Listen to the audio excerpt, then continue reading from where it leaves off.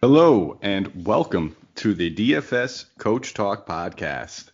I am your host, Mike Apotria, joined today by the majestic Santino Cocone on this wonderful Tuesday, April 21st day to break down Santino, might be two of the sexier teams that we've been able to talk about so far. We're going to wrap up the NL today, touch on the Braves, and then we're going to slide over to the AL and touch on the Astros. So Santino, how are you doing this morning? And are you excited? Yeah, I'm excited and thank you. Majestic. That's a word drop right there for me. I'll take it. It's a very good compliment, I guess. I don't know how you meant it, but it sounds like a good one. But yeah, this is probably the best two teams combination of teams that we're gonna have in any of this, any of our reviews. I can't imagine seeing two younger, sexier teams like this lineup, pitching staff, bullpen. It's gonna be a good one. Yeah, I think if we had to kind of guess the average age of both teams combined, it would probably be floating around like, 26 years old, somewhere around there, I'm sure. Yeah, pretty young. Maybe a little older because there are some vets on the Astros, especially in their pitching staff. But very fantasy friendly. It's one of the teams or two of the teams that we're going to be using a lot in DFS. Yeah, I mean, I think Verlander alone probably changes the curve. What is he? I think Verlander is about 38 years old now. Yeah, him and Uh, him and Greinke are yeah, up there. Greinke as well. Yeah, but combined age of about 72 between the both of them. Otherwise, we'd probably be looking at like an average age of like 22, but those guys balance it up to about 27 years old, 28 years old for the Astros. But yeah, you're right. A lot of sexiness, a lot of young fantasy players that we're going to talk about. A lot of season-long value, a lot of guys that we're going to be targeting on a regular basis for DFS, and a few guys that we're going to be looking to take a leap. So we're gonna wrap up with the NL first. We're gonna touch on the Braves. I'm gonna lead us off right into them, wrap them up, go straight into the AL, talk about some nice Astros, and I'm really looking forward to both these teams, Santino, especially given the fact we're not gonna touch on it too often, just because it's beaten a I guess you could say a trash can at this point. But with the Astro scandal and everything, but there's been some sense in the community that some players and some fantasy owners are going to try to steer away from these guys because of the scandal. And we've touched on this together, Santino. That's, in my opinion, just one of the most foolish things you can do in daily fantasy sports and fantasy sports is to hold a grudge. It's Yeah. tough to do with some players. I have player grudges. I'm sure you do, where you just gotten burned by a guy so many times where you're like, I'm not going near him. But I've never been team grudged, and that's one thing I'll never do. I just think you're handicapping yourself, and it is pointless. Yeah, I'm going to steal your phrase again. You hit it right on the head there. It seems as though this cheating scandal is taking away from the talent that these guys possess. And if you're going to avoid them because of this scandal, that's just very foolish and very unwise. I advise against it. And season-long leagues, DFS, if people are avoiding them, so be it. I'm going to be right on the bandwagon. I'll jump on any guy that falls. Like if a Bregman is not a top 10 pick, better for me. If Jose Altuve falls out of the second round, okay, whatever. If George Springer, et cetera, et cetera, et cetera, these guys are talented, regardless of this scandal. Just don't sleep on them. And if people are sleeping on them, better for you. That's all I could say. Absolutely. So on that note, we'll jump right into the Braves, and the Braves being one of the sexier teams that we've seen because they have one of the brightest young stars. I mean, next to Juan Soto, Santino, I think Ronald Acuna might be the future of the MLB. He's coming off of almost a historic season, one that we've never seen from almost any player, let alone a guy in his first full major league season. So we'll just touch and we'll just get on this right away, just because we were talking about before we got on air and what the possibilities of this guy's future can hold.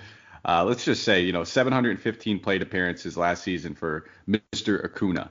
A lot of that was spent. He was in and out of different spots in the order. He spent time leading off. I think that's where he was the most successful, is when he was leading off. But in 715 at bats, the gentleman had 41 home runs, 127 runs scored, 37 stolen bases, in 101 RBIs. So if we were talking about on air, that's an incredible season. When's the last time you can remember off the top of your head a guy even coming close to a 40-40 season? Well, Soriano did it about 15, 16 years ago. He had 40, 46 and 41. But besides that, I think there's only been 4 or 5 players in the major leagues history that have ever done it. And yeah, there's been 4. I say 5 because Vladimir Guerrero got cheated out of one. He had 39 home runs, 40 stolen bases, and he hit a home run in the last game of the season. I remember watching it because I was doing the 40-40 watch with him and Soriano, and they wound up counting it as a ground rule double. Very stupid rule what they did. They looked at it. If there was replays back then, he would have had a 40-40 season, so I count him among the 5. But yeah, that was the last time someone's ever done that. Acuna is special. That's the best way to put it. This kid is special. He's just like you said, first full year in the league. This guy hit 37 home runs, stole over 40 bases. You just don't see that. 30-30 this in today's day and age. In the history of the game, a 30-30 type player, that's special. But a 40-40 type player, there's only been a few of them in the history of the game, and they've all happened since 1988. Canseco was the first one to do it. But this kid is something else. The only knock on him is he strikes out a lot. He has a lot of empty at-bats. That's hard for DFS because you don't know what you're going to get on the daily. He struck out, I think, second most in the league last year at 188 Ks. But he also is just starting out, just scratching the surface of what he can be. I expect that to improve as he matures into his own body and his own game. But that's pretty much the only negative on him. Everything else this dude can do on a baseball field. Yeah, and you touched on it. It's a negative that we expect. Young player, very aggressive player. He was aggressive in the minors, batting leadoff, and anytime you have an aggressive swinger like that and a free swinger, as you say, Sonny, leading off, you can expect a couple more strikeouts, and we'd expect, obviously improvements in that category. Even with those strikeouts, though, still posted a 365 OBP, so he's still not slouching in OBP, and with his OPS last season, definitely some room for improvement at 883. A fantastic OPS. I'm not trying to take anything away from that. Anytime you see a guy over, that 850 to 900 rate, you're probably looking at an all-star. But, there's room for improvement as we can see. So to touch on it, yes, I do think he could have a better season. If we get anything close to a 40-40 season, you're talking about a guy that, potentially will probably finish as the number 1 overall fantasy player in baseball. Mike Trout obviously has different intangibles, different tools, and, you could probably expect a higher OBP and average and everything else, but the stolen bases aren't going to be there as for Trout as they are Acuna. And we've seen that be the major difference maker in a lot of these guys' values that we look at in season-long leagues. But I think when we touch upon the stolen bases, we talk about, we were talking about it the other day, they're very unpredictable. But when you're talking about in DFS, you get a guy that can get you a stolen base and a home run in the same game, you're pretty much betting on either or. And you'd be happy with the return on either one. So he's a guy that I target heavily in DFS.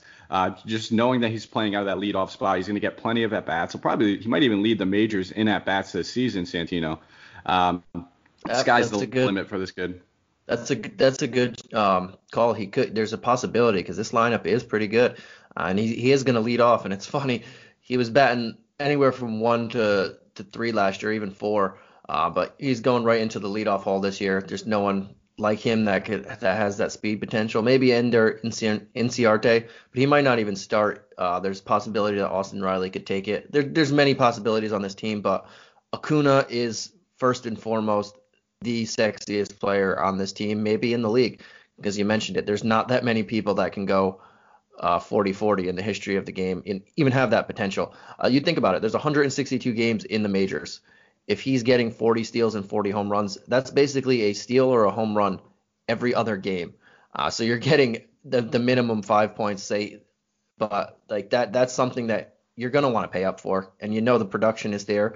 And again, he's young, so hopefully the plate discipline can improve a little bit as time goes. That's what young players mature into. And he has people behind him that are going to drive him in. It's just he is everything that we expect him to be. Yeah, and I mean, he led the league in runs scored last season with 127. I don't expect that to change. Just knowing that he's going to most likely have Albies right behind him. And Albies is one of the best players you can bat in front of, mostly because he's a great switch hitter. He's going to be able to adjust on whoever's that starting pitcher. And just looking at Albie's splits, he's much better versus lefties. I think that's without a doubt. I mean, the guy had over 400 plate appearances against righties last season. And just to kind of show the difference in his splits, when he's batting righty going against a lefty, he's batting about 387 with a 1,095 OPS. So he's absolutely off the charts against left-handed, and he holds his own against right-handed pitchers. When he's batting lefty, batting 267 with a 778 OPS. So he's the perfect guy that you want to see right behind Acuna. I love it. I love this lineup. And then to follow it up with Freeman right after that, there's nobody that you can really pitch around, because then they brought in Marcell Ozuna, who's probably going to be batting cleanup now, who's himself is coming off of a little bit of a down year.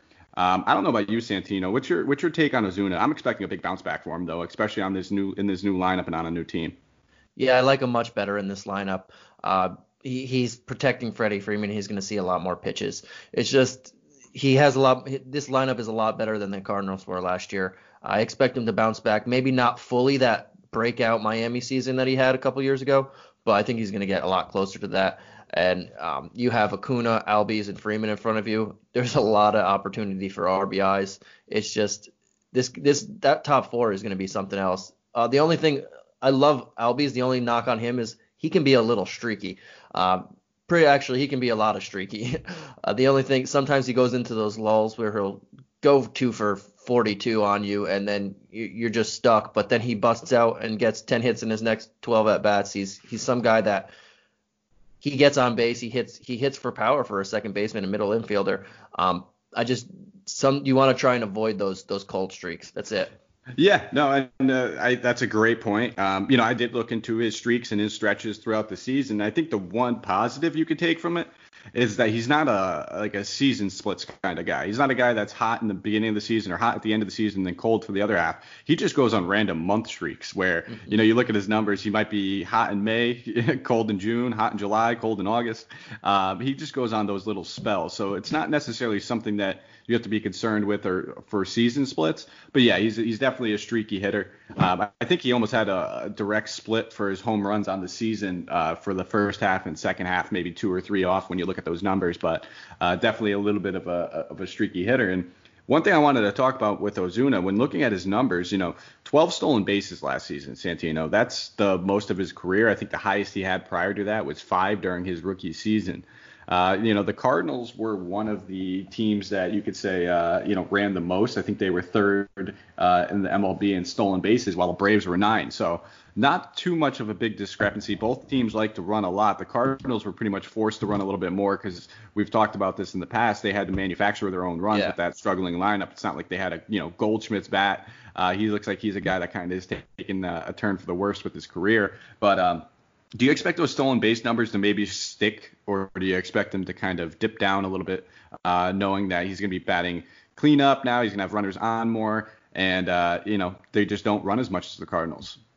He was batting in the heart of the order on the Cardinals, but it was a lot different of a lineup. I can see him maybe stealing 10 bases, but I don't see much more than that. If that, when you have Acuna, Albies, Freeman in front of you, odds are somebody's going to be on base. Freeman's almost a career OBP hitter or OBP guy of nearly 400, probably in the 390s. Albies is a really good OBP guy for a middle infielder. Acuna, we mentioned, he strikes out a lot, but he gets on base a lot.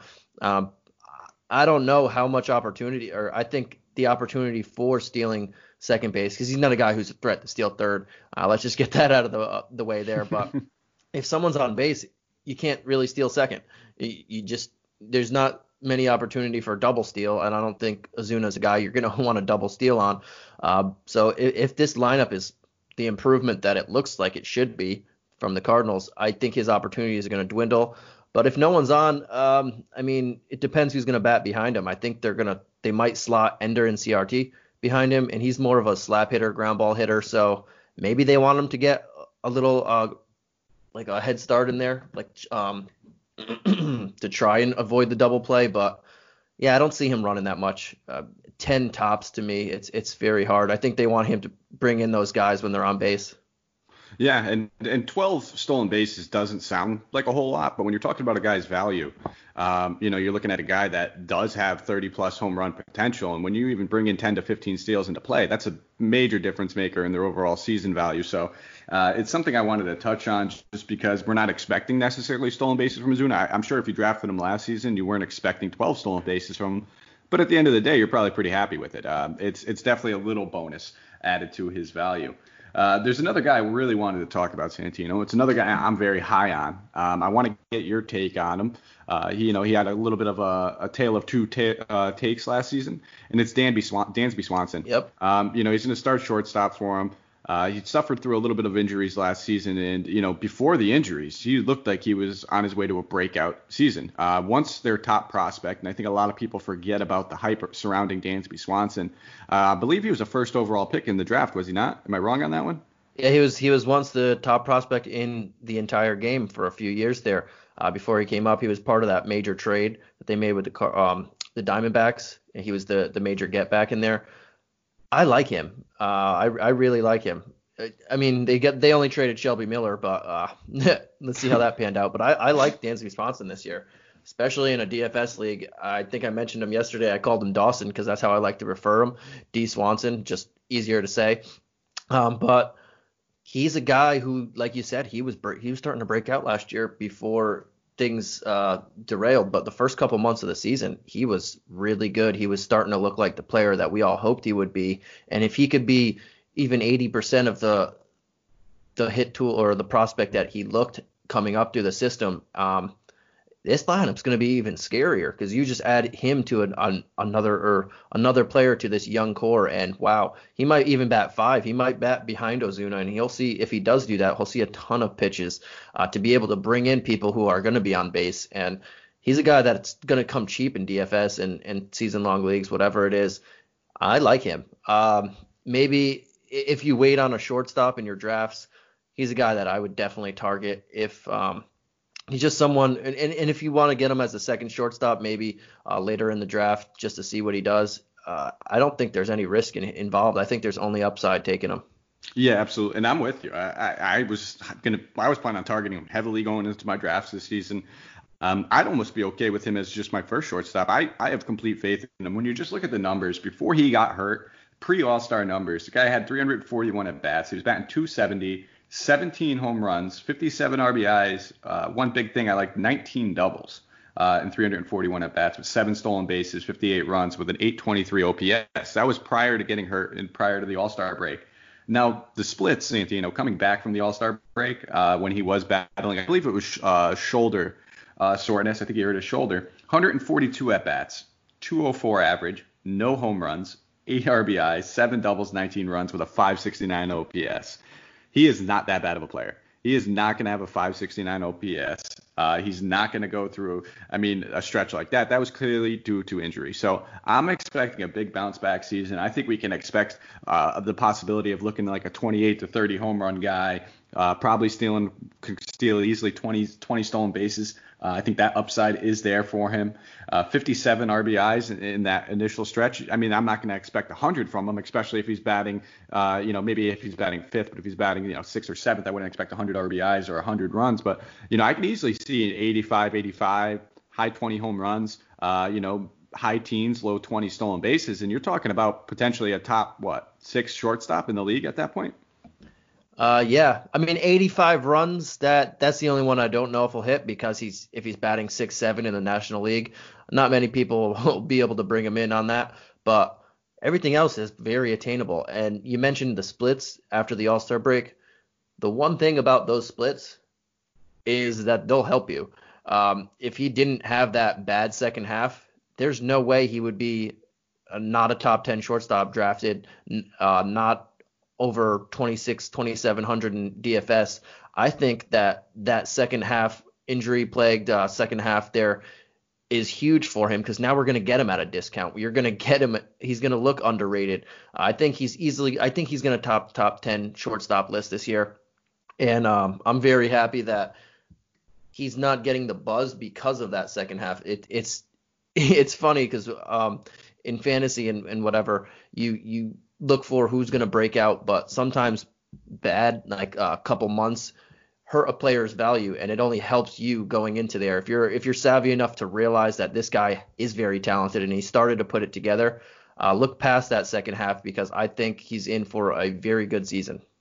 Yeah, I think that's a lot of fantasy owners' biggest mistakes is how quickly they're willing to write off top prospects, especially in baseball, just because it's what have you done for me lately, and it's the new shiny toys that are coming up, where you're quick to forget about these guys who were at one point first, second, third overall picks. And in baseball, not everybody is a Ronald Acuna and comes up and immediately, or a Juan Soto and immediately has like game-altering impact. Some guys have to put things together. They take some time. A lot of times you see with pitchers, they generally take a few extra years. You see like their breakouts generally happen around that 25 to 26 year old range, whereas hitters, they can generally come up and be a little bit more impactful. But I mean, we're talking about a guy that is, young. He's still young. This whole team is young. These guys have a lot of room for improvement. And I really wanted to talk about Swanson because I think he was probably one of my favorite sleeper shortstops coming into the season. And I think a lot of that is just due to, the nature of how the game's shifted. I mean, we're talking about a league where at one point we were gravitating towards shortstops heavily in fantasy drafts because it was a shallow position where, I can remember years ago there was 4 or 5 top guys. You wanted one of those 4 or 5 top guys. Otherwise, you pretty much weren't taking somebody till later. Like your Miguel Tejada, Derek Jeter, Garcia Parra, Hanley Ramirez days, and then we went A-Rod. A-Rod. Well, yeah, he's shifted over to third, but yes, definitely A-Rod, obviously one of the greatest shortstops in my opinion of all time. And then you go over to that generation where we had no one. It was a dry spell at shortstop where there was a few guys that might find themselves. I think we were talking about like Troy Tulowitzki's and guys like that who would find themselves at the top of drafts, but now we're back into the generation where I think there's probably 15 quality shortstops you can use in a standard fantasy league and be okay with it.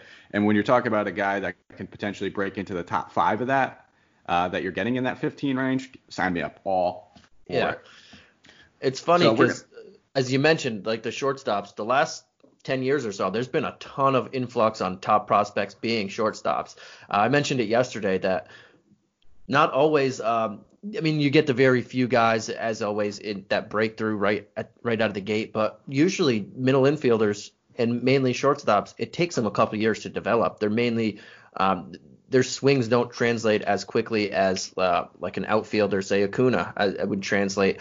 It's just how it's been throughout the history of the game. But lately, some people have been different. Like Carlos Correa came onto the scene and it just burst right on. Javier Baez burst onto the scene, and then he went into his prolonged slump, and now he was in the MVP conversation. But a lot of times it takes shortstops a couple years to hit their stride, and I think Swanson's taken him. I think this year is going to be the year that he starts to get to that can't miss prospect that he was a couple years ago. Yeah, and I think to touch on your point with, a lot of guys, shortstops taking some time, I think it's mostly because we look at these players in the minors, in high school and college, and, generally the best players you'll see on the team are playing either shortstop, catcher, center field. Or center field. And it's because those are the most transversable, if that's a word, positions. If you could play shortstop, you could play third, you could play second. If you could play center field, you could play left, you could play right. And if you can catch, you could probably play any position. It's just the bottom line, and that's where you like to see a lot of these guys kind of get groomed and home groomed playing because maybe you already draft a guy and he's maybe shortstop's his natural position, and you guys already have Carlos Correa or somebody at shortstop. You could easily slot this guy over at second or at third, or you can even play him in left field, right field. These guys are usually the best defenders on the team, so I'm okay with it, seeing a guy come up and change his position. It's Dansby Swanson's naturally a shortstop. I don't see anybody challenging him for that position, though. So I think I think we touched on Swanson enough to know where people know how much we like him. So we're gonna keep going. A couple other guys I want to touch on in this lineup. I don't think we need to spend too much time on Freddie Freeman. He's a stud. There's not much more that needs to be said. He's probably going to be one of the league leaders in OBP. Great for DFS just because you get that security blanket of knowing he's most likely going to at least take a walk during that game. He's got one of the best eyes. He's been in the heart of the lineup, and one of the best lineups. He's going to have Albies and Acuna in front of him, or Zuna behind him. There we go. I think that's enough we need to say about Freddie Freeman. I mentioned Albies goes on his hot or cold streak sometimes. Freddie Freeman is probably the most, outside of Trout, the most consistent player in baseball, and that's all you need to know on him. bottom line. And anything that you're looking at from down seasons, and he's a guy that I still think has room for improvement, just because a lot of people gravitate towards those down seasons where he was dealing with wrist injuries. And anybody that's played baseball or knows baseball, if you're dealing with a wrist injury at the plate, a lot of your power gets sapped. A lot of your bat speed gets sapped. It's drastic. I mean, you'd almost rather have like a torn hamstring than be dealing with sore wrists at the plate. It's Wrist a tough and thing shoulders to deal with. are very, and even, I mean, elbows, pretty much anything on your arm. We've seen it. I mean, we've seen Freeman with his wrist injuries, his down seasons. We've seen Bryant with his shoulder injuries and his down seasons. And, looking to target these guys that come off of injuries who have the skill set. They have the eye at the plate. They're in the heart of it. It's all the makings for just gravitating towards them. I mean, Freeman's going to be a first-round pick in most leagues, if not back-end first-round pick, early second, and rightfully so. He's another guy that wouldn't shock me at the end of the season if he's in MVP conversation or top 5 He's in been fantasy like value. The last couple of years when he's been healthy. Yep. So there's a few other guys I guess we could touch on. We talked about Inciarte. Johan Camargo is another guy. He should be slotted in at the starting third base job.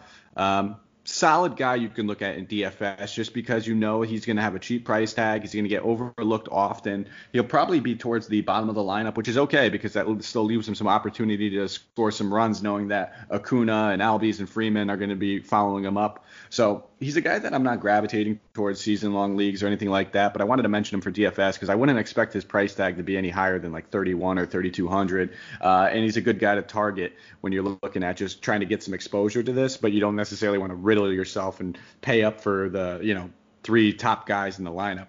You can get some exposure to them and still get a decent game stack. And one thing I noticed with this team, Santino, is they got some pretty good pinch hitters. Yeah. The guys that are going to be coming off the bench, and we talked about Austin Riley a little bit, and you want to talk about splits and strikeouts, man. That's the guy. I mean, coming out of the gate with one of the hottest Mays that we've seen and we can remember.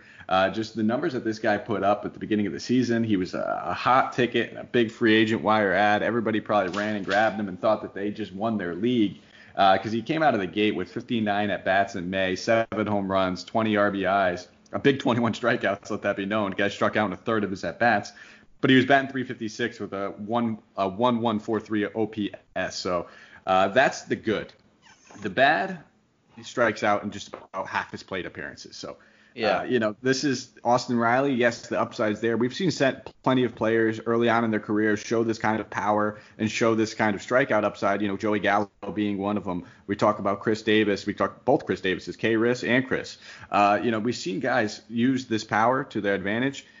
But it takes some time to get the discipline at the plate. I don't expect the discipline to be there for him. It's gonna, if he grabs a hold of one of these everyday jobs, he's gonna be very, very streaky. And in my opinion, he's still worth just picking up and keeping an eye on, just for the tantalizing upside that is there. But I want to hear your take on Austin Riley. Are you expecting, a lot of the similar seasons still going to struggle at the plate, or are you looking for some improvement?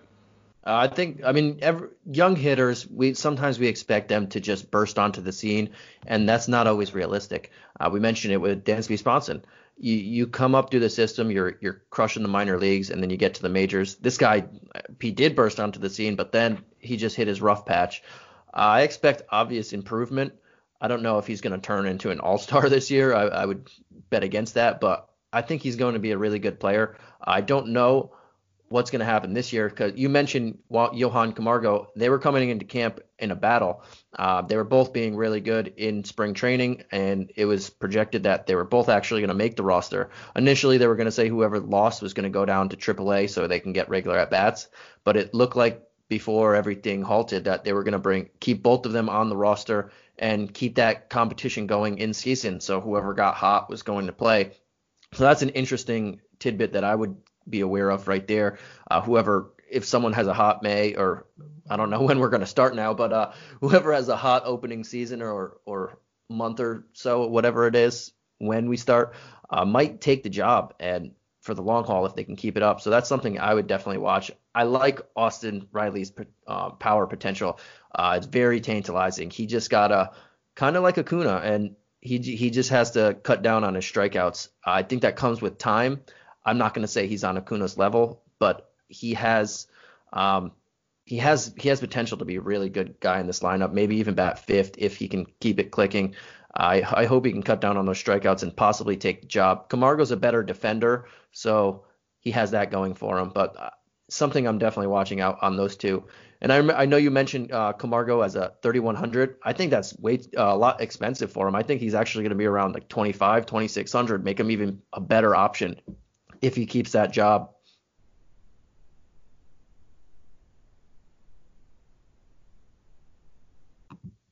But yeah, I think I like both of those guys going into the season.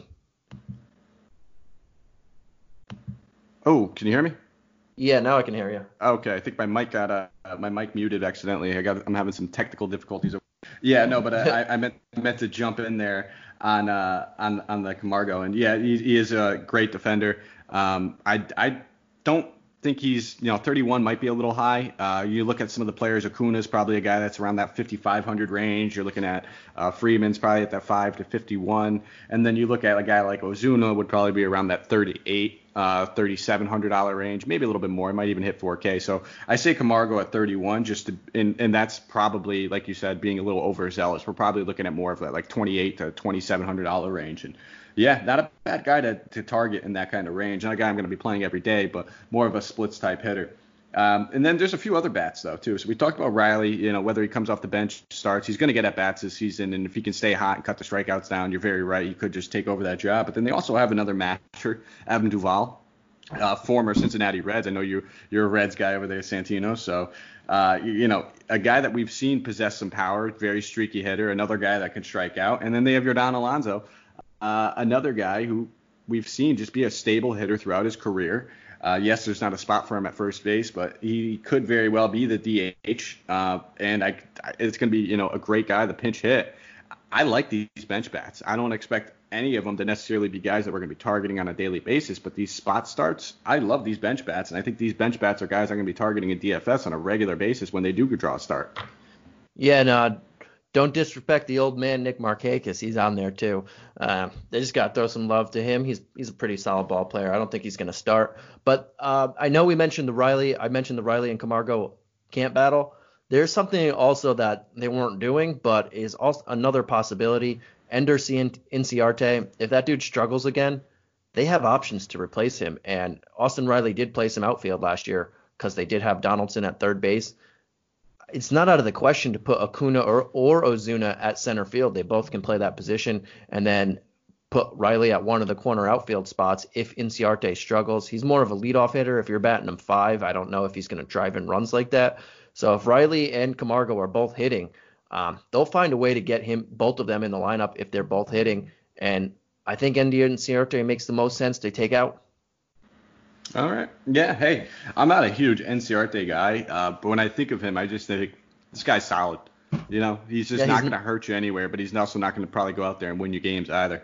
Yeah, he's not a bad player, but I mean, if you have two people mashing the ball, he's definitely an option to take out. And then he gets lethal off the bench because he's a pinch runner who could steal you anytime he gets on the in the game. So I mean, that's another late inning option if that ever happened, to where you're going to fear the guy on the base pass. All right, man. Well, we've been spending a lot of time on the lineup, and I mean, rightfully so. It's one of the best lineups in the league when we talk about just pure talent and pure sexiness from these young players. So we're going to slide right over to their young pitching staff. Two of their top pitchers are young guys who present tons of upside. I know you're a big Mike Soroka guy, Santino. So I'm going to start off with their ace, and came onto the scene. He may not be the best strikeout pitcher. He only averaged about 7.2 Ks per 9. But the kid has great control. He's got 4 pitches that all seem to work for him. He has a good combination of those pitches. He throws a 2-seamer, a slurve, a 4-seamer. Well, then I believe it's a circle change, which is, one of the most effective changeups in my opinion. I love that pitch. I was never a very good baseball player, Santino. It was the changeup I threw, but I think the best thing about the circle change is the way that you can hide it. It kind of looks like a fastball coming out of the hand, and he does throw a 2 and a 4 seam. So it's a great put-away pitch and a great off-speed pitch, and he seems to have a lot of success with it. But, one thing I want to talk about when it's talking about, I guess, Soroka and just this Braves pitching staff in general is the way that they get ground balls, Santino. I mean, we're talking about they have 2 pitchers in the top 5 in fly ball to ground ball ratio right now, and Soroka was second in the league with a 3.47 ground ball to strike or fly ball ratio. I mean, this guy limits his damage. He doesn't allow a lot of damage when guys are on the base path, and I'm expecting a nice little uptick in his production this season as he can just go on there and get another season under his belt and a little bit more durable. I mean, now we're not going to have to worry about innings as much as for guys like Soroka and for Fried with a shortened season. And I'm fully expecting, Soroka, if he didn't already, we saw Bieber kind of take that next step. Soroka took a next step himself, and they were pretty close in the rankings. But I think those are two very comparable guys when we look at Soroka and Bieber. And I wanted to get your opinion on that. Yeah, Soroka's a stud. Former first-round pick of his team. Ever since he came from Canada, this dude has just been everything you'd expect. The only thing that's held him back to this point, he's only pitched under 30 starts in the league, or a little over 30 starts in the majors, is shoulder injuries. This is a guy who's going to have to keep up a shoulder regimen program throughout his career to keep it strong, because there's like a deteriorating issue in that. But it's not something that's going to prevent him from pitching. I mean, it's something that's he's gonna have to keep up, but it's not something that's going to affect his career. This dude's lights out. You mentioned it. He knows how to locate pitches. He knows where to throw them, when to throw them. He's very deceptive, and the way he pitches, it's just throughout the minor league system. He doesn't blow you away with his stuff. He's I mentioned it with Kyle Hendricks. He's kind of like in the Greg Maddux mold. He doesn't blow you away with his stuff, but his pitches are effective, and they're just when he throws them, he knows what he's doing on that mound, and he knows how to get outs. He knows when to make pitches so he gets those outs. A lot of ground balls. You mentioned it. This dude lives on ground balls and double plays, but he's elite. I'm sorry. I know he's only had one full year, but when he's not injured, this guy is something special to watch on the mound. Very few people are as effective as him in his selection of pitches, and he knows how to get outs with those pitches. It's just I expect him to continue improving. I expect him to be in multiple Cy Young conversations, maybe not win it, but going forward, he's everything that I look for in an ace.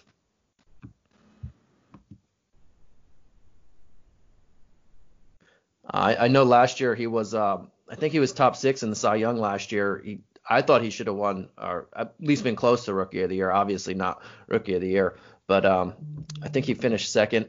But this dude, there's not enough good things to say about Mike Soroka that you can. And this staff in general, they have a lot of young talent. I know not all of them are going to start in the majors, because they're going to have to start in AAA. They have about 5-6 really good guys, but Soroka leads the charge. Yeah, so I kind of lost you halfway through that, Santino. I'm not going to lie. I heard you hyping up Soroka hard. I know you think he's going to be a potential Cy Young candidate in the future. I did hear that, but I've been running into some difficulties over here. So can you hear me? Yeah, I can hear you now. Perfect. So I know you were high on Soroka. I was high on him too. I know that we both kind of went back and forth over the past few seasons during our hometown fantasy league owning him. And I think if the season does kick off, I think we'll probably both be jawing at each other during the draft trying to get a guy like that. And another guy that I have been a frequent owner of over the last season was Max Fried. So he's going to be their number 2 in the rotation. Very similar type of pitcher when you look at Soroka. He's another ground ball pitcher. So talking about that ground ball to fly ball ratio, Soroka being second in the league, Fried not far behind him at 5th.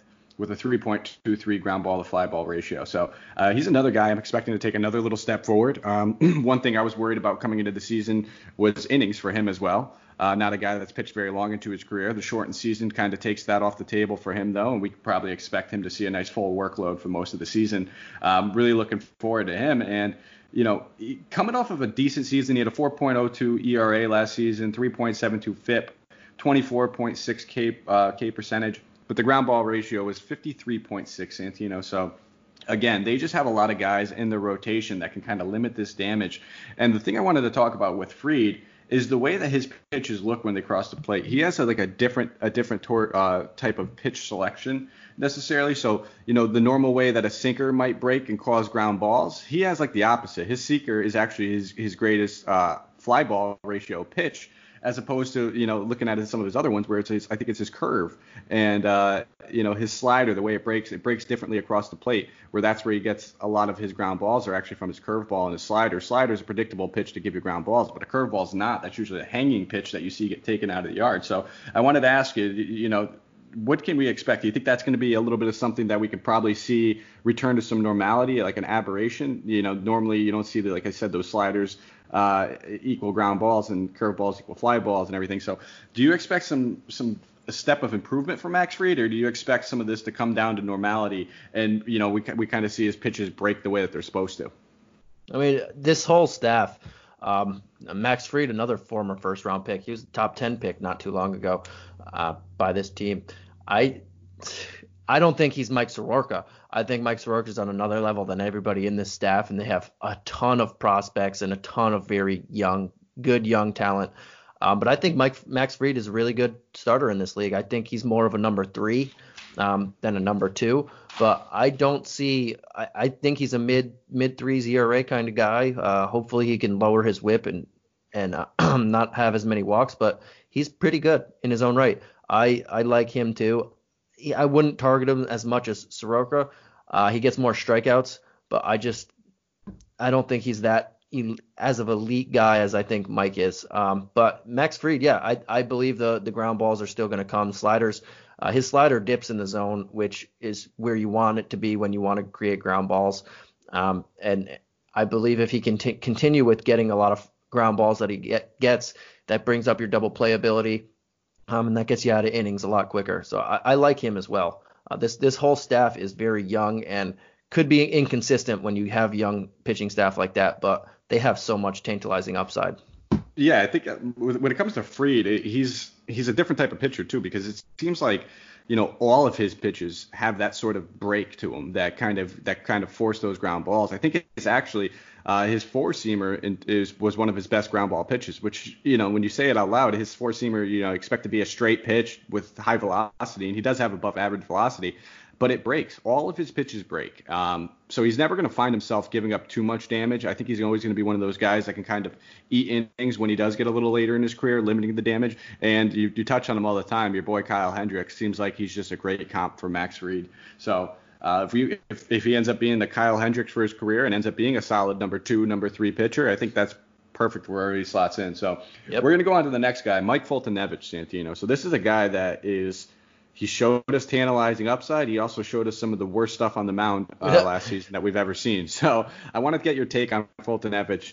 Are you in the middle? Do you expect maybe him to get back to some of that elite season that he did have, where he was eating innings, getting over almost 200 strikeouts, or do you expect him to kind of be that mid 5s, high 4s ERA kind of guy that he was last season? I don't know if he's. I'm more in the middle. I don't think that 2008 All-Star season was realistic, and I don't think that high 4s, low 5s ERA is where he slots in his career. I think the All-Star season was a little bit of an aberration. I don't think he's that good. I just also don't think he's that bad. Maybe low 4s ERA to high 3s, but besides that season, I mean, he's young, yes, and he hasn't had the experience, and it sometimes takes pitchers a little while to get it, but he's just never really shown me enough to where I want to buy into him. Even after this last year's season, he was really good, but I just never believed it. Maybe I'm completely wrong on it, but I don't know. They have a lot of young pitchers in here, and he's one of them. That is all first-round picks. They just loaded up on pitchers as they usually do, but I don't know. There's just something about him that I think he gives up way too much hard contact for me, and I don't like it. Yeah, no, he's a very boomer bust type guy to me. So when I'm looking at him in DFS, you got to understand that he could be one of those guys who's the 8th ranked pitcher on the board who finishes in the top 3 for scoring on the day, or he's going to get massively shelled and cost you a lot of money. There's no in the middles. You can't really feel too overly confident when you play a guy like that. He's more or less like one of those GPP type pitchers I gravitate towards when I'm just trying to take down a tournament and hope for the best. He's your number 3 pitcher, so he has that upside. But he's also going to be a guy that I wouldn't be shocked if he's in the minors or out of the rotation by the end of the year, because Cole Hamels is pretty much locked into that 4th job. fourth in the rotation. That's not going to change anywhere. It's Cole Hamels. I mean, at this stage in his career, we know what we're getting from him. He's solid. He's not the same guy that he was when he was pitching in Philadelphia, obviously, but he's still solid. And then the fifth spot, well, Hamels was hurt. I mean, his shoulder, he wasn't resumed before everything shut down. I'm assuming by then he will be, but hopefully he can get into a program while and cleared while all this is going on and get ready. But if he's not, they have a ton of options. Yeah, and then they got King Felix over there now. Sean Newcomb is probably a guy that's vying for that last starting role. If Hamels isn't ready to go, you'll see Sean Newcomb in the rotation. If Felix Hernandez struggles like he has over the past few years of his career, you'd probably see Newcomb slot right in there for him. And Newcomb's a guy that, I was high on coming in. Mostly because he was a guy that went to University of Hartford, not too far from us. Funny story, he actually was college roommates with my coworker. So my coworker played college ball at UHart, and they were roommates together up there. So he's always telling me these crazy Sean Newcomb stories and stuff like that. So maybe it's a little bit of bias for me, but I was high on Newcomb. He was pitching well last year until he took a comebacker. The comebacker basically threw off the rest of the season, concussion symptoms and stuff like that. After that, came back following it, but just wasn't the exact same. So I have a little bit more leeway for a guy like Newcomb, who's still pretty young and still has some decent upside in him. So I would much rather, I don't know about you, I think I'd rather see him in there over Hernandez. I think we know what we're getting out of King Felix at this point, and you never want to tarnish like a guy's career like that because he was just lights out in his prime, and sometimes people forget how good of a pitcher he actually was. But it almost kind of like that Archer syndrome where, when guys start to lose it and they start to get figured out and they're losing a little stuff on their pitches as they get a little bit older, injuries start to set in, give it to the young guys at this point. And we're going to move right into the bullpen unless you want to touch on Sean Newcomb or King Felix or anything like that. I think they're Felix is just a veteran. He's a aging veteran at this point. He'll get you some innings, but like you said, he doesn't have the upside. I like Newcomb. I'm with you on that. I like him more than Faulty. I'll put that on record. I think he has more upside in my opinion. But they do have options if some of these guys falter. Like Bryce Wilson is another first round pick. Your boy Touki Toussaint is another former top pick, and he's shown that he could be very effective in strikeout rate. Kyle Wright, another first round pick. They have a lot of these options in AAA. Some of these guys, Rice, Touki, Wright, they all came up last year, had a little cup of tea, didn't do the greatest, but I mean, if these guys falter, this team is very young and deep. Absolutely. I'm a big Touki guy. I just like saying his name. Touki Toussaint. And then we'll slide over to the bullpen. Mark Melancon looks like he's going to be slated to be the closer, but he doesn't have, I guess, he's probably the best option. I wouldn't say he has a firm grip on the job by any means. Will Smith behind him is a very capable closer as well. But they have a deep bullpen in general. Shane Green, Luke Jackson, Darren O'Day, great setup guys, great guys that they can rely on. I'm looking forward to this bullpen. I think it will probably be one of the better bullpens in the league. I'm not expecting Mark Melancon to be one of the better closers in the league, but I think as a bullpen in general, they have the depth. And we talked about a lot of these guys that are young, and what way to introduce them when you have, a rotation that's filled and you want to get a long reliever, like you could bring in Touki to be a long reliever if that's the case, if they want to use him. I can easily see him coming up and playing that kind of role where he's just eating 3 innings until there's a starting spot and job available for him. So I'm really into this bullpen. Mark Melancon's a guy that I've liked throughout his career. When he was pitching in Pittsburgh, he went over there to the Bay after that. Kind of struggled when he was in San Fran a little bit, but still a guy that's overall very good. A little bit aged at this point, so I don't think we're going to get any sort of ceiling seasons from him anymore. But definitely a serviceable guy that I could see getting a lot of save opportunities on this team. Yeah, definitely. This bullpen is really good. They have a lot of people who have closer experience in the past, about 4 or 5, a handful of people who've closed games in the past. They've had a lot of very different setup men and middle or bridges that you have to get you to that closer. And I think it's going to be a very effective bullpen, especially if this young staff does go through its lulls and falters. But yeah, this team all around is one of the better teams in the league. All right, well, we just spent way too much time on the Braves. Yep. This is going to be a longer podcast, but we're okay with that just because this is 2 fun teams that we were really looking forward to talking about. We touched on just about everybody, so why don't you just dive right into us. Let's take it into the Astros. A lot of youth, a lot of young pitching, a lot of old pitching. But a lot of things that we can look forward to this team. One of my favorite players in the MLB is on this team, Santino. So I want you to jump right into this and let us know what we should keep an eye out. Yeah, so we mentioned it earlier. When you hear Astros, it's coming hand in hand with cheating because it was the big breaking story throughout the summer. And then we didn't have any baseball right now, so it's still lingering. But we're gonna move past it, and we already touched upon if you're putting cheating aside, at the forefront and you're not touching these guys because of it, it's going to be your loss, and I can't emphasize that enough. It's going to be your loss if you're going to downgrade some of these guys because you don't like what happened.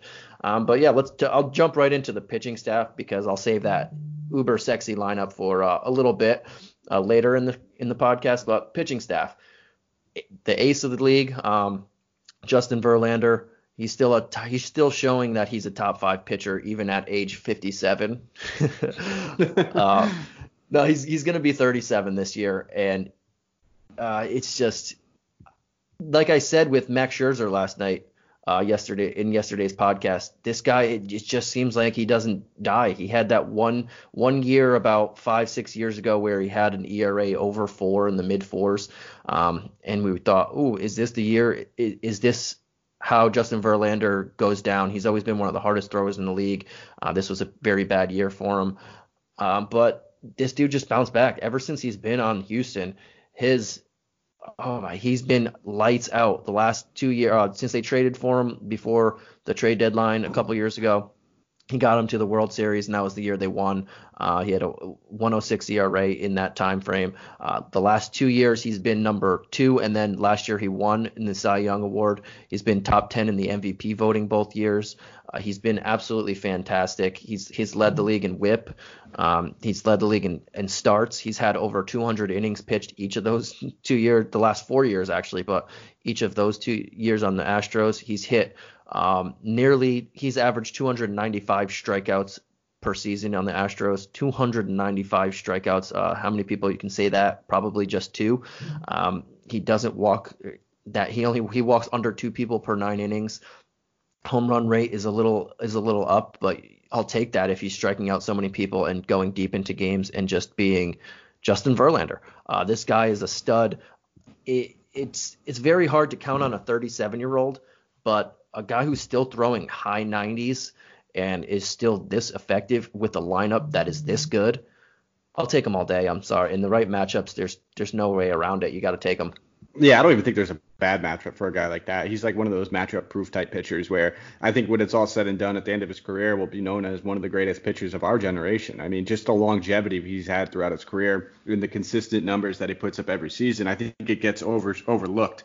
I mean, that might just be a little bit of a hot take. I don't think people necessarily overlook Justin Verlander. I think people know how good he is, but sometimes it gets taken for granted just the absolute overall consistency that he puts up every single season. So I'm with you. I'm really looking forward to a nice another year from him. I think the late start of the season definitely helps because he was a guy that was dealing with some injury that he wasn't even expected to be in the rotation at the beginning of the season. And now due to this, whole pandemic, we're going to see him probably get a full season's worth, I guess, a full shortened season's worth of workload. So really looking forward to him. I know he had a mild lat strain that came out of nowhere, and he had a groin injury where he had surgery a couple weeks before, or mid last month he had groin surgery, but we don't know when we're going to start. So I assume that he's going to be healthy and ready to go once the season hits. He has a lot of time to recover on that. So yeah. I also love watching him pitch, and he's one of those dudes that when you see gets like a bad call from an umpire, he comes out the very next pitch and turns up the velocity like 3 miles an hour because he's pissed off. And that's one of my favorite things about watching him pitch is like he's one of those guys that you just don't want to piss off because you're going to get the best stuff. He turns it up a notch. He's really can't say enough how good he is. And he's married to Kate Upton too. That. Yeah, he's a winner in life and he's a winner on the field. Can't say enough how good he is. This guy has nothing going wrong against him. But number 2 in the rotation, another guy who's pretty ancient. This is the recipe to win, I guess. But another guy who's going to turn 36 very soon. I think next month, I believe his birthday's end of May or something. But Zach Greinke, another guy who looked like he might be coming down for a second, but he's not. He had that like another ERA in the fours when he went to Arizona the first year, and we thought, oh, is he the same guy? That was off of that awesome Cy Young worthy campaign when he had an ERA in the mid ones. But ever since that season, he's gotten back to a very good guy. He's been an all-star ever since. Last year, he had a really good season. He helped when they traded for him at the All-Star break or the trade deadline. He helped him get to the World Series Game 7. He was very effective on the Astros. I think he had a 3.28 whip or FIP, a whip over just over 1. A similar strikeout rate. It was a little less than normal, but that's the only thing that he doesn't do as good as Verlander or other top tier pitchers is his strikeouts are a little low. But he goes deep into games, and you know you're going to get innings from him. And when you get a lot of innings, you get strikeouts. Maybe his strikeout rate is under a K per 9, which it is. But if I'd rather have him go 7.2 innings and get you 6 strikeouts than someone go 5 innings and get me 5 strikeouts, you get more in the DFS world with the more innings you pitch anyway. And he doesn't give up a lot of contact. His career whip is 1.16. That's very good over a career. So he's another guy who's just a reliable old vet. And he's not Justin Verlander, but he's very good in his own right. Yeah, one of the best control pitchers of this generation, I would say. Just looking at throughout his career, even when he was on KC. Dude has always been a great control pitcher. Strikeouts have never been part of his game, but you touched on it. In DFS, we get points for every inning this guy pitches. We get points for obviously the Ks he does get, but these two pitchers may be, if we're talking about pitchers with the highest likelihood to lead the majors in wins, they could easily both be those two guys as well. And they're both on the same team. I mean, this lineup, we've touched on it several times. It's going to be one of the best lineups in baseball, and we're talking about two guys that we know are going to go deep into games, and they have great stuff to kind of manage the situation along the way. So I'm with you. I've always been a big Greinke guy. I think that he's another guy that I think coming into last season, he was getting drastically overlooked. I think people will be a little bit more keen on him this season, just seeing that nice way he put together and kind of bounce back, like you said, off that rough Arizona year that he had. So I don't expect him to have the same discount that he did last season, but I do expect like very similar, if not identical, production. Yeah. And then those are the two big guns in this rotation. And I'd even put this third guy in there, but he has a question mark. He's coming off a whole miss season with Tommy John, and that's Lance McCullers. Lance McCullers was a stud before he got hurt. No other way around it. People might not be familiar with him or know this name, but this guy can pitch. He can throw hard. He can get outs. He strikes out a lot of people. He's just very, very good. And as a number 3 starter, I said it yesterday with Patrick Corbin, but a healthy McCullers, I'd take McCullers over him. I don't think there's many better number 3 starters in the league than this guy. And the only knock on him is he did miss all of last season, so they will probably manage his minutes. I don't think he's going to come close to 200 innings. I think 170 is even a leap. But again, we don't know how much baseball we're going to play. I don't know. I'm saying it as a full season, but we might not even get to that, and that is only going to benefit this guy. If we're playing half a season in the majors and he doesn't have to worry about his innings limit, sky's the limit for this guy, because I don't care if he's coming off an injury. A lot of times people are actually better coming off this Tommy John surgery initially, and that's just how it is. But this guy can pitch, and he's going to be special in this league if he can stay healthy.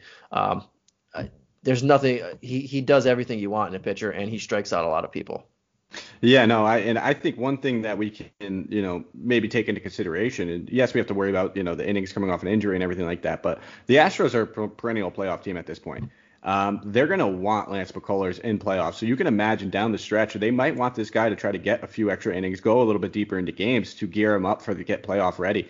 They're going to basically rely on these 3 guys mostly for a lot of their rotation during the playoffs. So I'm expecting him to be a big part of that. And then taking a full season off last season due to that Tommy John, they're going to want to try to get him into that playoff shape. So maybe he doesn't come out of the gate throwing 6-7 innings or anything like that. Maybe they keep him on like a 5-inning regiment, go to their bullpen. Their bullpen is rock solid as well. Yep. And then they can just kind of maybe towards the end of the season, once we start to see the playoff time around the corner, I expect them to kind of gear things up, maybe try to get him into the 6 or 7 inning frame, and then try to get him playoff ready for that, because he is going to be a big part of their push. And I'm with you. I've always been a big Lance McCullers fan. It's just been injuries. It's keeping this guy healthy has been an issue, and when he is healthy, he's lights out. There's no doubt about it. The talent is there. We can't debate that. It's just staying healthy is his issue. Yeah, and he rose through this system. He didn't even play AAA ball. He barely played AA ball. This guy was so good in the minors, and they needed him at the time that they just said, you know what, let's just try him. Let's see if he can pitch. And he was major league ready at a very young age with barely any minor league system in him. So this guy can pitch. He's kind of like I mentioned Mike Soroka. He's kind of like him. I would take Soroka, but they both didn't really do much in the minor leagues. They were just ready to go after just very little seasoning. But number 4 and 5 and even 6, I'll throw in Brad Peacock there if any of these guys falter or McCullers need some a couple game management games or whatever. Brad Peacock has shown that he's a very effective pitcher in this league, especially as a starter, and he's someone I would target on the right slate because he's going to be cheap. But you're slotting at 4 and 5 right now. It's going to be Jose Urquidy. I'm sorry if I butchered that name. Urquidy. Okay, Jose Urquidy and Josh James. 2 guys that have some very good stuff. Urquidy, he's a guy who can get you a strikeout per inning. He's a guy who sometimes gives up a little more home runs than you'd like, but he's a guy who doesn't really walk people.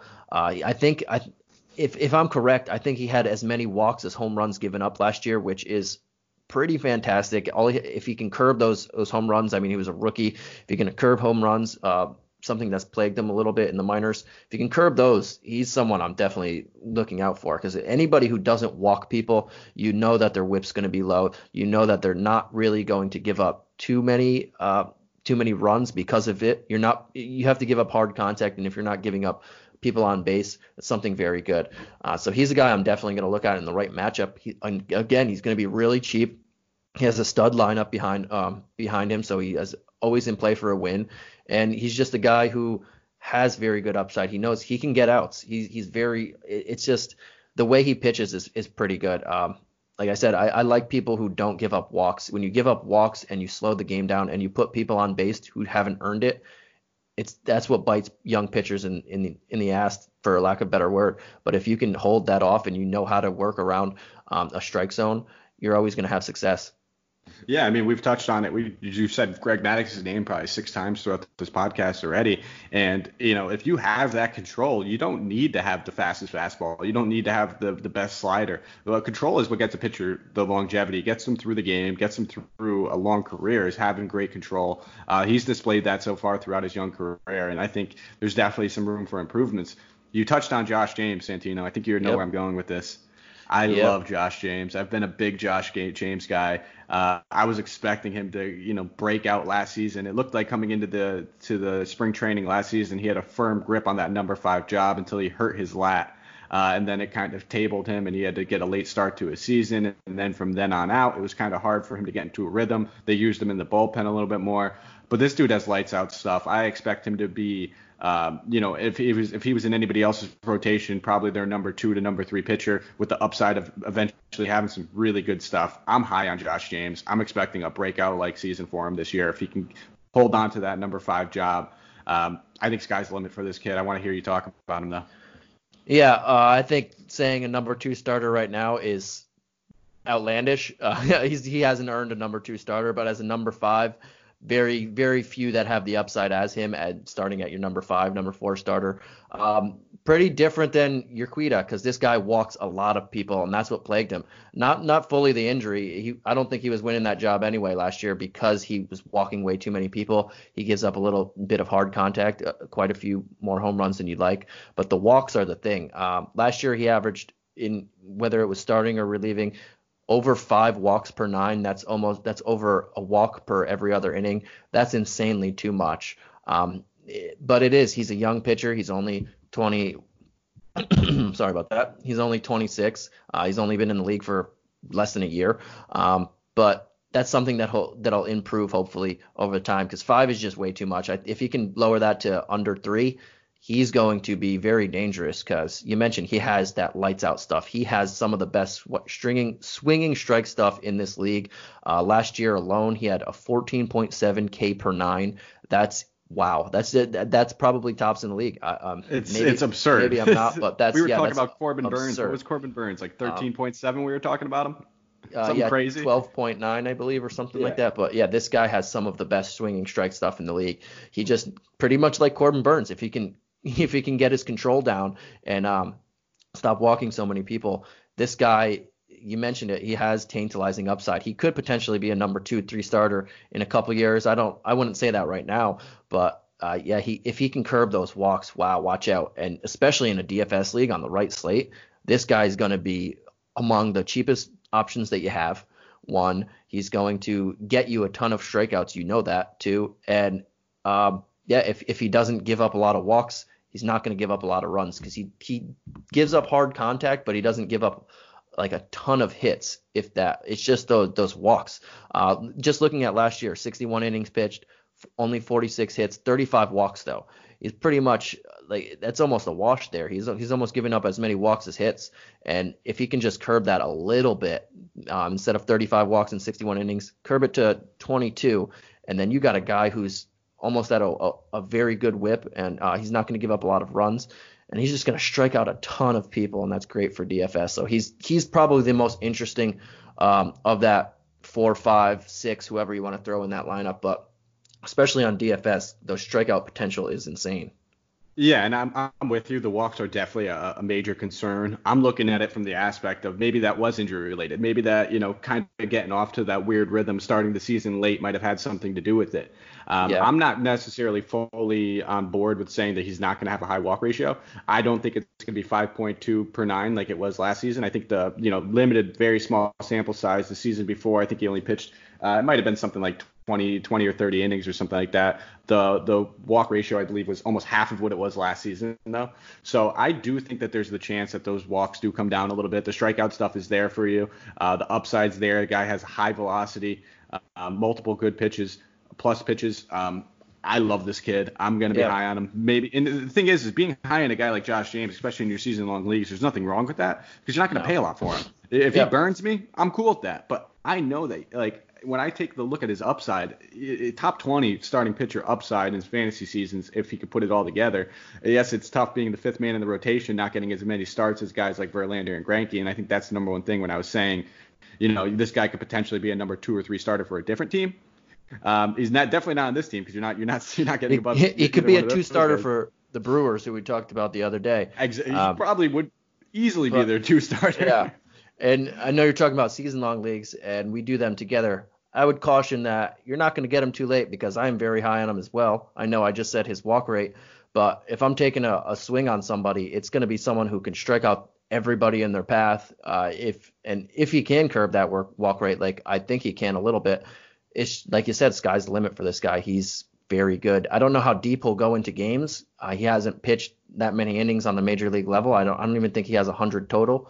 So the innings, his quality starts will be down. But he's going to make up for that in strikeouts alone. So he's a guy definitely we're both going to be targeting. Someone's going to get him. If it's not one of us, I'll be angry just because I want to, at least when I see a good start, be able to call you and be like, oh, I'm so mad you got him. So, yeah. We'll see where he goes. But that strikeout rate should be bolded, underlined, and highlighted for everybody because you don't get that quite often. And for a guy who's definitely going to start in the rotation, look at him. That's it. That's all we can say on him. I think we both are very high on him.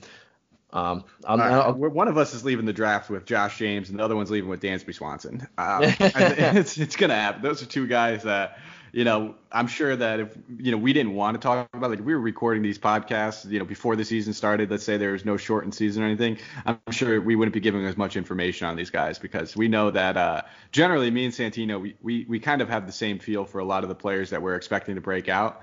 But we don't want to tell each other. Yeah, I don't mind talking about it. You know why I don't want to tell secretive.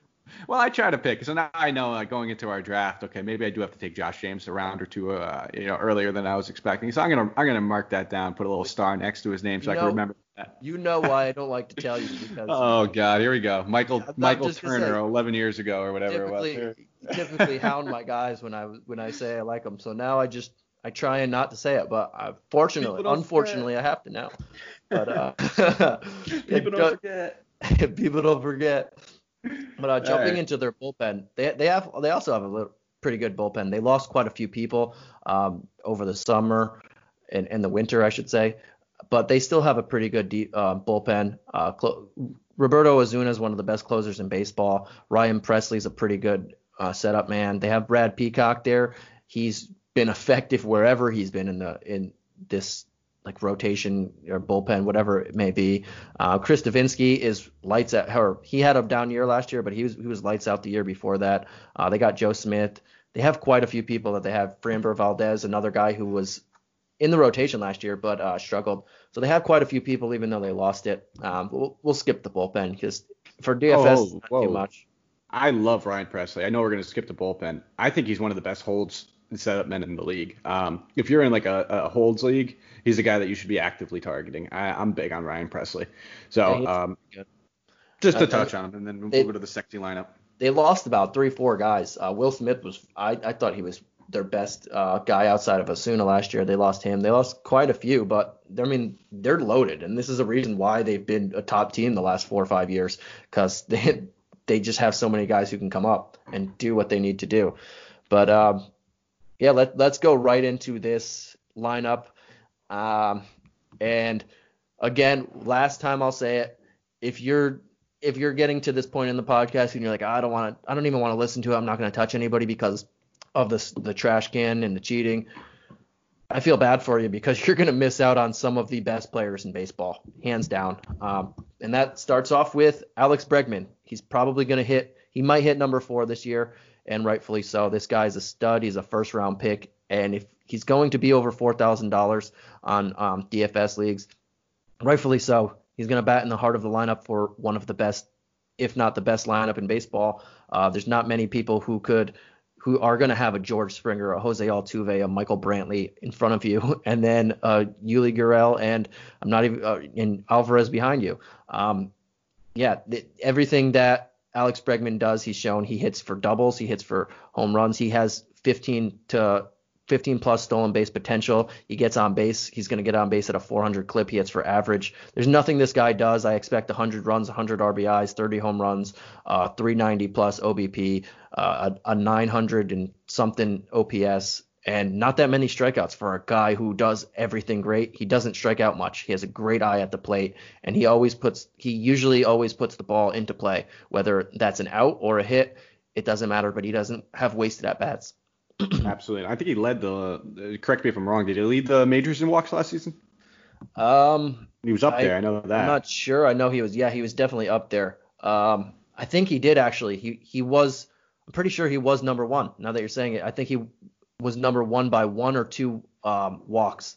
I know he had almost nearly 120 walks, but I believe he led the league by 1 or 2 walks, which is the guy. It emphasizes how good of an eye that this guy has at the plate. And his OPS was over 1,000 last year. I said over 900, and that's just being very safe. So he has even better upside than what I'm saying. He hit over 40 home runs last year. I said 30. I'm giving you his absolute floor. He hit almost 40 doubles. I said over 30.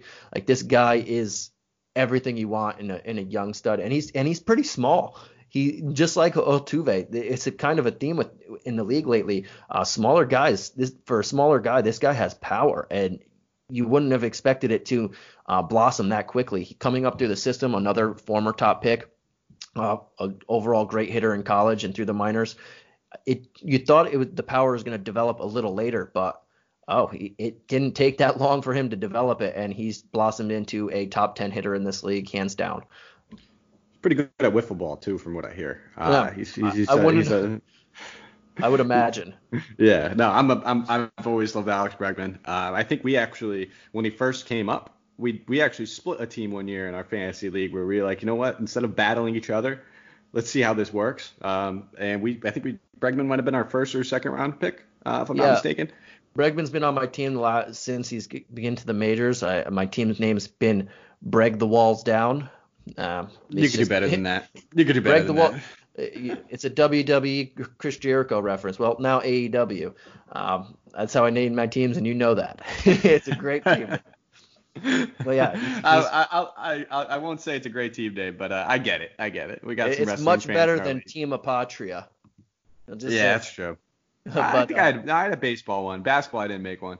Baseball, I think I had a team name. I can't remember what it was. all your team names are Team Apotria. It's very lame. Everybody, it's very lame when you don't name a team name and you don't give any thought in it. And Apotria thinks that Team Apotria is the cool I'm in thing like to do. 16 leagues per year now. Ever since I started doing some writing and some podcasting, I get asked to be in a lot of leagues. So Now you're you making lose. excuses of I why am. are I am. these. You're I right. get it. No, I I get know. I'll make it a point of emphasis to have some cool team names. Actually, I actually think that we should maybe enact a rule where every week you have to change your team name, or maybe once a month. Maybe not every week. That might be a little too much, but every maybe once week. a month.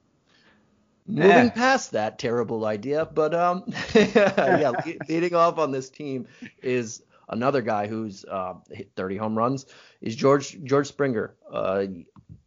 It's very hard to say anything bad about these guys besides the scandal, which I don't even want to get into. But George Springer, almost 40 home runs last year, almost 100 RBIs, almost 100 runs, 20 doubles, 380 plus OBP, almost 1,000 OPS. And did I mention he leads off on this team? 100 RBIs to a guy that leads off is He leads. absolutely insane. Yeah, it's the only knock on him is he doesn't have a great eye at the plate. He swings at a lot of bad stuff and he doesn't walk as much, but he nearly had 70 walks last year, 113 strikeouts. I mean, for a leadoff hitter that's going to hit 30 home runs and 80 RBIs, score probably 100 runs, and have a 370 plus OBP, you can't do much better than that. Unless you want a fast leadoff guy, then sure. But this guy, any other team, he wouldn't be leading off. But this team is so stacked that he has to. Sometimes you're forced into this spot in the lineup. Like I said yesterday, Trey Turner is forced to be the number 3 hitter because they have so many leadoff options. Chris Bryant's forced to be not the leadoff hitter, the number 3 hitter. Chris Bryant's forced to be the leadoff hitter because they don't have any leadoff hitter. This guy, they have some leadoff hitters, but they have so many just talented guys in the lineup. He has the bad leadoff, and he's great at it. Number Great 2 base runner too. Yeah, he doesn't steal a lot of bases. That's something that he wanted to work on last year, but he started doing it in spring training, but he didn't actually steal them when the games counted. But he does have potential to get 15 steals if he tried, but he doesn't need to because you have all these guys behind you. He doesn't need to run. Got 4 guys behind you batting 300. Yeah. It's kind of counterintuitive to run at that point. Yeah, he gets caught a lot when he steals, but non-stealing situations, he's a good base runner. He's just not good at stealing, which is weird. And you don't want to waste outs when you have number 2 in the lineup. I'll get to is Jose Altuve, a guy who's going to be disrespected because of this whole thing, and his name was very prominently mentioned in this whole scandal. So I think he's going to fall, and I think that's foolish. Another guy who's very small. He hits 25, 30 home runs a year. He bats over 300. Very good OPP in the 360s, 370s. 90 runs, probably 80 RBIs, 20 stolen bases, if that, or 15, 20. He's stealing less bases as he's getting older because he doesn't need to, as I mentioned. But disrespect him at your own parish. I know I'm not going to because this guy is a stud. I don't care what happened in the past. I just know when he's on the baseball field, he is one of the best players in the league, especially at second base. And that's all I'll leave it at that. I'm not going to disrespect him. And in DFS and fantasy, I'm going to take him. If he's probably going to be low owned in DFS because of this. A lot of people have that bad taste in their mouth, and good for them if that's their own prerogative. But if he's low owned, that's only better for me because when he goes off, my lineup's going to go off. I'm with you. I'm high on Altuve. I think you touched on the point perfectly. Where yes, I don't think the stolen bases are going to be there for him like we always expected. That made him at one point the potential number 1 overall fantasy pick because he was hitting 30 and could possibly steal 30. We touched on the 30 to 30 guys before. I think a lot of that is due to his age, and we've seen him deal with a few knee injuries and stuff like that. So I don't think and again, he doesn't need to run as much when you got guys batting behind him that are this good at baseball. Yeah. So I think that the caveat of the stolen bases being below, right around maybe 20, lower than 20, maybe 15, 18, but still going to be a fantastic hitter and a second round pick without a doubt. If he falls to the third, you got Yeah, some freaks in your league. exactly. And then behind him is one of the best professional hitters in baseball. He's not a sexy name. He's not a guy that people who don't watch the sport will recognize. But Michael Brantley, this guy throughout his career, he had a couple injury-plagued not careers, seasons where his stats were down and his numbers were down. But when he's healthy, this guy knows how to hit the baseball. He knows how to manufacture runs. He knows how to draw he's one of the best eyes at the plate. He see per plate appearance, his pitches that he sees per plate appearance is always right up on the top of the league. There with like a Joey Votto. He's not as his power is now at this stage of his career probably 20 home runs, but he's just a guy who knows how to hit. He's a professional hitter. He's batting third in the lineup. He's going to see a lot of pitches because, I mean, there's Springer and Altuve in front of you, and then Bregman behind you. This guy's going to get his pitches, and he waits for his pitch. Even if he's not getting his pitches, he waits for them. So that's just even a bigger plus for him. I expect him to bat over 300 as usual, 80 runs, 80 plus RBIs, 20 home runs. Another guy that in DFS and in season-long leagues, he's going to get disrespected, not only because of this thing, and he wasn't even on the team during then, but because of his age and because he's just not a sexy name. He's a name that you see and you're like, oh, I like him, I guess. But he's good enough to be your first outfielder if you waited on outfielders, and that's it. He's just an old veteran that is probably going to be disrespected, and I don't know why. When you're batting third in this lineup, again, disrespect them at your own peril. That's pretty much what I can say on him. Yeah, Bregman, we don't need to say much more. It's kind of like that Freddie Freeman esque where, you know, he's one of the best. Is there room for improvement? Yeah, when you're that young and you're one of the best hitters in baseball and you're a 5-tool player, absolutely.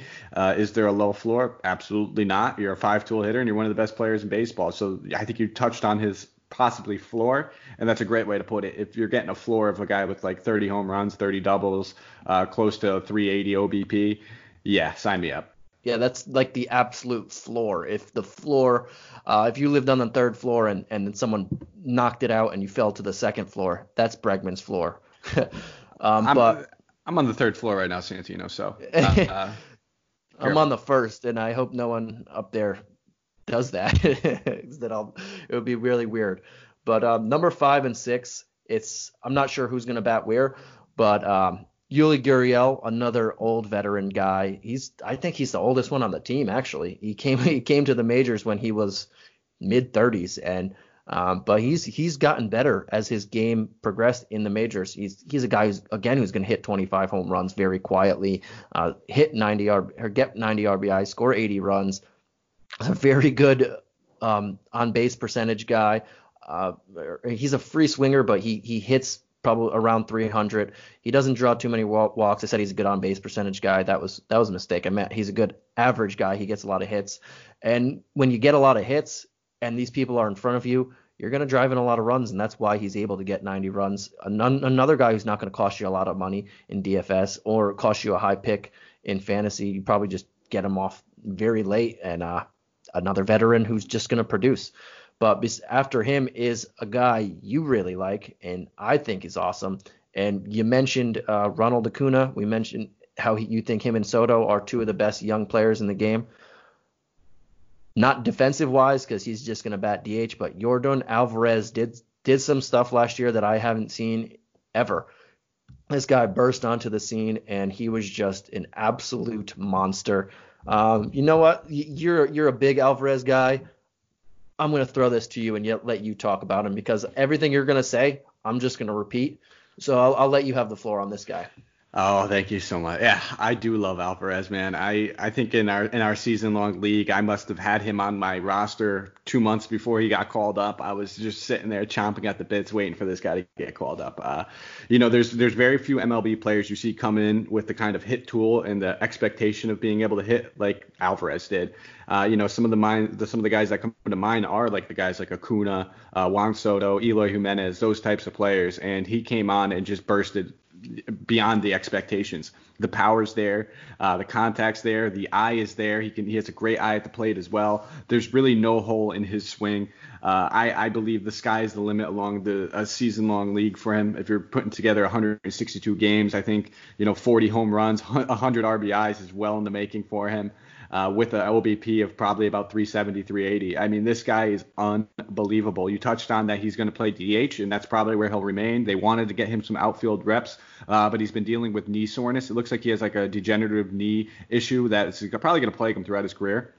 And that's really going to limit him from playing in the field. Just you don't want to get that many miles on a guy that's having knee problems. You'd much rather just have him at the plate. But this kid he's a stud. He's an absolute stud. And if he did have a position, if he didn't have knee soreness, that wasn't a thing that we were concerned with, he should be a first-round pick, in my opinion. I mean, at the very latest, I think we're seeing him go in the back end of seconds, maybe sometimes in the middle of a second-round pick. And that's just because you're banking on the unexpected. You only seen it for half a season, so you're pretty much kind of, taking into consideration and baking into his value that there's a chance that he doesn't do that again. I'm not in that camp. I think he does it again. I think that this kid's going to be a stud, absolute stud. Maybe the runs won't be there if he's batting fifth or sixth, but that's okay. We'll take 100 RBIs, we'll take 35 to 40 home runs, and we'll take a great OBP from him and run to the moon with it because I can't say it enough. I love this kid. Yeah, everything you said I agree on, and great eye at the plate, emphasize that, kind of like Soto. This dude only had 369 plate appearances. He played a half a season. He had 52 walks. If you put that into I know it's a small sample size, but you put that for a full season, that's over 100 walks, and there was only 5 people in the majors who did that last year. And this dude, as a rookie, okay, you emphasize this dude is a professional hitter already. Maybe he has some slumps. Sometimes people burst on the scene and have those slumps. So just be wary of that. But he should be an all-star for years to come. And I know you mentioned you want him to play a position. It didn't bother David Ortiz, Big Papi on the Red Sox as a DH. He was still a perennial 40 home run guy, 100 RBI guy. So I just see this guy can mash, and everything you said is why I let you take the floor. Yeah, no, I could probably talk about Jordan for days. I mean, I think he's only like 24 years old, so he's still absolutely, young. There's still plenty of room for improvement. And you talk about slumps, and he's not a guy that I worry about slumps just because you touched on it, how good his eye is. It's not an Austin Riley at the plate where we have to worry about all these strikeouts. Even if he's not hitting, he's still going to get on base. Yeah, it's something. What he did last year is something special, and it's going to be very hard to see again. I mean, he does strike out a lot. He had 94 strikeouts in half a season, so that's almost 200.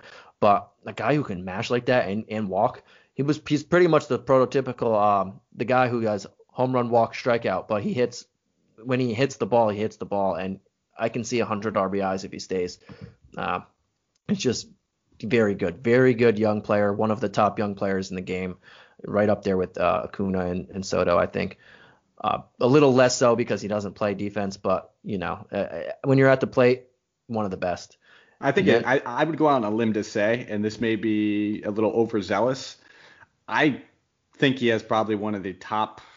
I want to say 5, but that might be too overzealous. But maybe top 7 bats in the league, and the dude's played half a season. Just from looking at everything that he's doing, I would not be shocked if we're talking about taking him in, top 10 pick next season.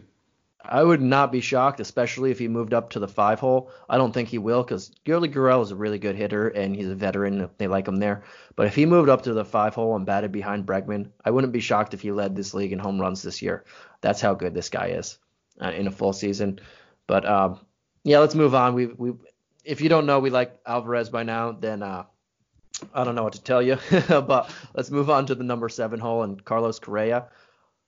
Correa's the one guy on this team. He made a lot of waves this offseason, but he's the one guy on this team that I I think I like him seventh best. He's a shortstop, so he's pretty good at that. He can get you 70 runs, 80 RBIs or so, 25 to 30 home runs. His rookie year, he was awesome when he first came up. That those first year and a half or so, but he hasn't been the guy that we've hoped he would be since then. He dealing with some injuries and whatnot, plagued him a couple times, but he's a really good player, but I wouldn't actively target him. Then again, he's not going to be super high. He's also hitting seventh in the lineup in a very good lineup. So it depends on what his price tag is coming into the season and who the matchup is. But he's, he has a really OPS over 900, which is really good too. But he does where he hits in the lineup, he's not going to score as many runs as you'd like. Probably nearly 100 He could get 100 RBIs if everything clicks. But this lineup is so good that I can't say that I like Correa more than other people, and that's actually like a testament to how good this lineup is. Because on another lineup, this guy could hit 3 or 4 in your lineup, and you'd be happy with it. He can even hit 2, but he's hitting 7. This is why this lineup is so damn good. It's that good.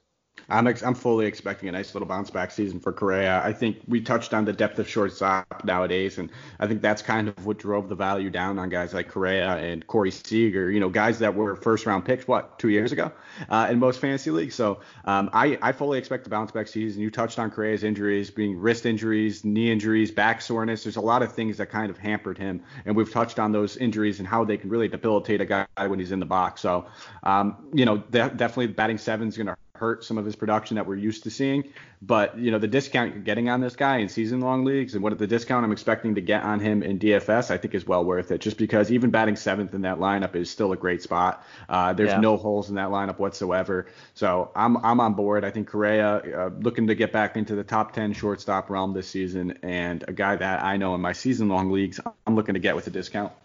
I mean, he had a really good year last year after a down year in 2018. But again, you mentioned it. He keeps getting the last 3 years. He hasn't played more than 110 games at most. So that's something that I'm very wary about. Hopefully he can curb that. But his small sample size last year, he was going to have a career year if he stayed healthy in home runs, RBIs, runs. It's just, can he stay healthy? That's the big thing. And you're not going to pay up for him. Like you said, you're not going to pay up for him. He's going to be cheaper because of these injuries. And if he can curb those injuries, he's someone that is really good. Again, he's probably the 4th best hitter on this team at best, and that's saying something because this guy is really he is a good hitter. But it's just weird how some lineups he can be the 4th best hitter, and then some lineups he can be the 2nd best hitter. It's just this is why this team is so good. And if you're underrating them, I don't know what to tell you. Shame.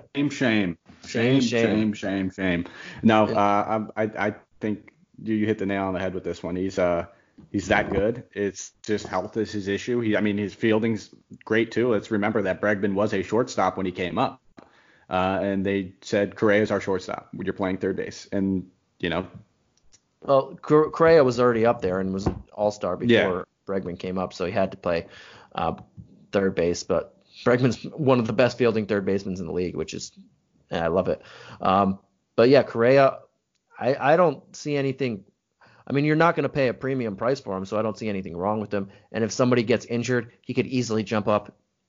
He can easily jump up in the lineup, maybe bat number 2, maybe bat number 3, move Jose Altuve or Bregman around. This lineup is so talented, and anybody can bat anywhere that any injury that comes across somebody, it's going to shuffle things. And if he does wind up batting number 2, number 3, like he was 2 years ago before that down year, he's going to be even more valuable because he could do it. He's very successful in it, and we'll just see what happens. But yeah, he's really good.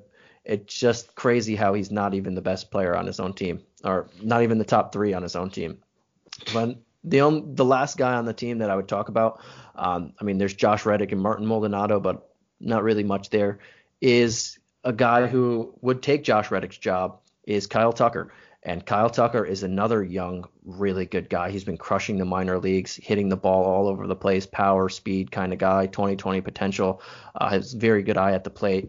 If he gets in this lineup, it's just another weapon to emphasize how damn good this team is. He's not the defender that Josh Reddick is, and that's why Josh Reddick continues to play. His arm is still elite in that outfield. He's still a very good fielder all around, one of the best right fielding fielders in the league. But if he falters, he's getting up there now.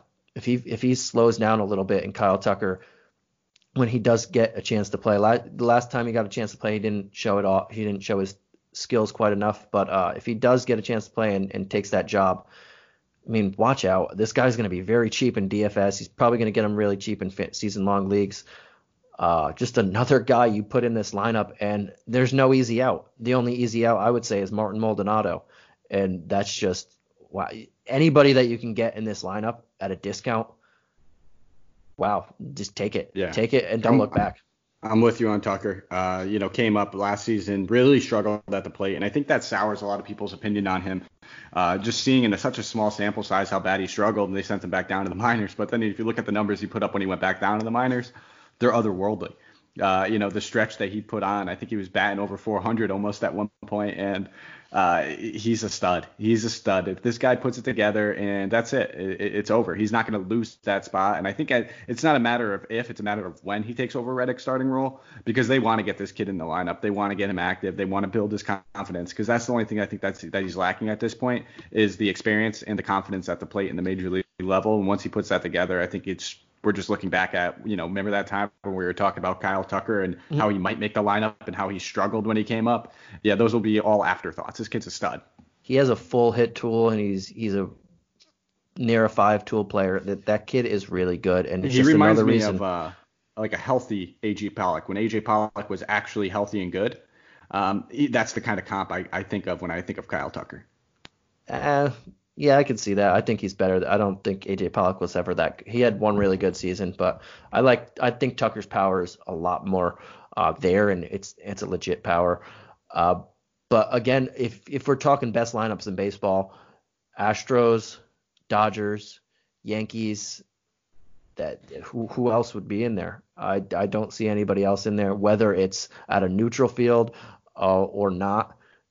This is one of the top 3 lineups in baseball, and it's a reason, paired with those top 2 starters and very young, sexy starters there and good bullpen, it's a reason why they're probably going to win this division again. I know the Angels are better. This is another division that I really like. Angels got some pieces. Angels got some pieces. The A's are always pretty competitive. The Rangers got Kluber and a couple other people. But, I mean, this team's been to the playoffs consistently. They've been to the 2 of the last 3 World Series. This team is everything that they are. All right. Well, I think we pretty much broke both teams down to an exhausting extent, hour and 36 minutes in. But you know what? If we're going to spend that much time on 2 teams, I think these 2 teams are rightfully so. 2 of the youngest, sexiest teams with so much upside, so much potential, so much fantasy value all around the board, across the board, in their rotations, in their bullpens, in their lineup. So I'm glad we spent this much time on this, Santino. I had a good time talking about this. Is there anything else you wanted to touch on before we take off, though? No, I think we touched a lot. But this, like you said, these are the 2. Like we've said a couple times, there's 2 of the very sexy teams in baseball. Don't sleep on the Braves. They're very good. Even their pitching staff, you're going to get them at a discount. And just please don't sleep on the Astros. That's the last time I'll emphasize it. Everybody on this team can hit the ball, and if you do that, you're just putting yourself into a hole for no reason. If you don't give them the credit that they deserve, and you think they're only good because they cheated. Absolutely. And if you guys have a quick minute, and if you can give us a quick follow on Twitter, we would greatly appreciate it. You can find me at Mike Apotria, MikeApotria, and you can find Santino at Santino Caccone, SANTINOCACCONE. We'll give you a nice have a nice little conversation. You guys have any questions, want to get back to us, whether you're doing your season-long DFS, you can always catch us on there, or you can join us over in our Discord. Come be a member at DFS Coach Talk. We have a Discord. We have coaches challenges going out there. We have a little fun contest. We have every single day where you can win some prizes. It's just fun, man. It's good baseball. It's good talking. We talk all sports in there, and it's just a great group of guys that we love being a part of.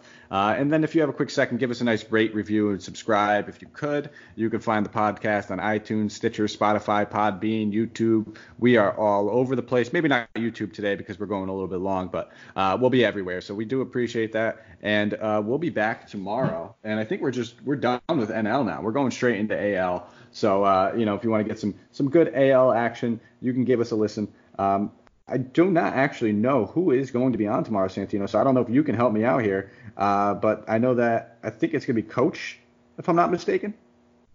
Do you know the schedule? Somebody's got to keep this. I know Leighton's on there, but I'm not sure. I actually have to recheck the schedule. I think it might be Andrew and Leighton, or I believe. Well, that shows how prepared we were for this part of the segment. Oh no, it's Coach. It's Coach and Leighton. Yes, Coach and Leighton talking Rangers and Mariners. We both had one. there. Yeah, we were close enough. So they'll be back on tomorrow, talk Rangers and Mariners. But that's all we have for you guys. Thank you for listening. We'll catch you guys tomorrow. We'll be back to bring you guys some more baseball action.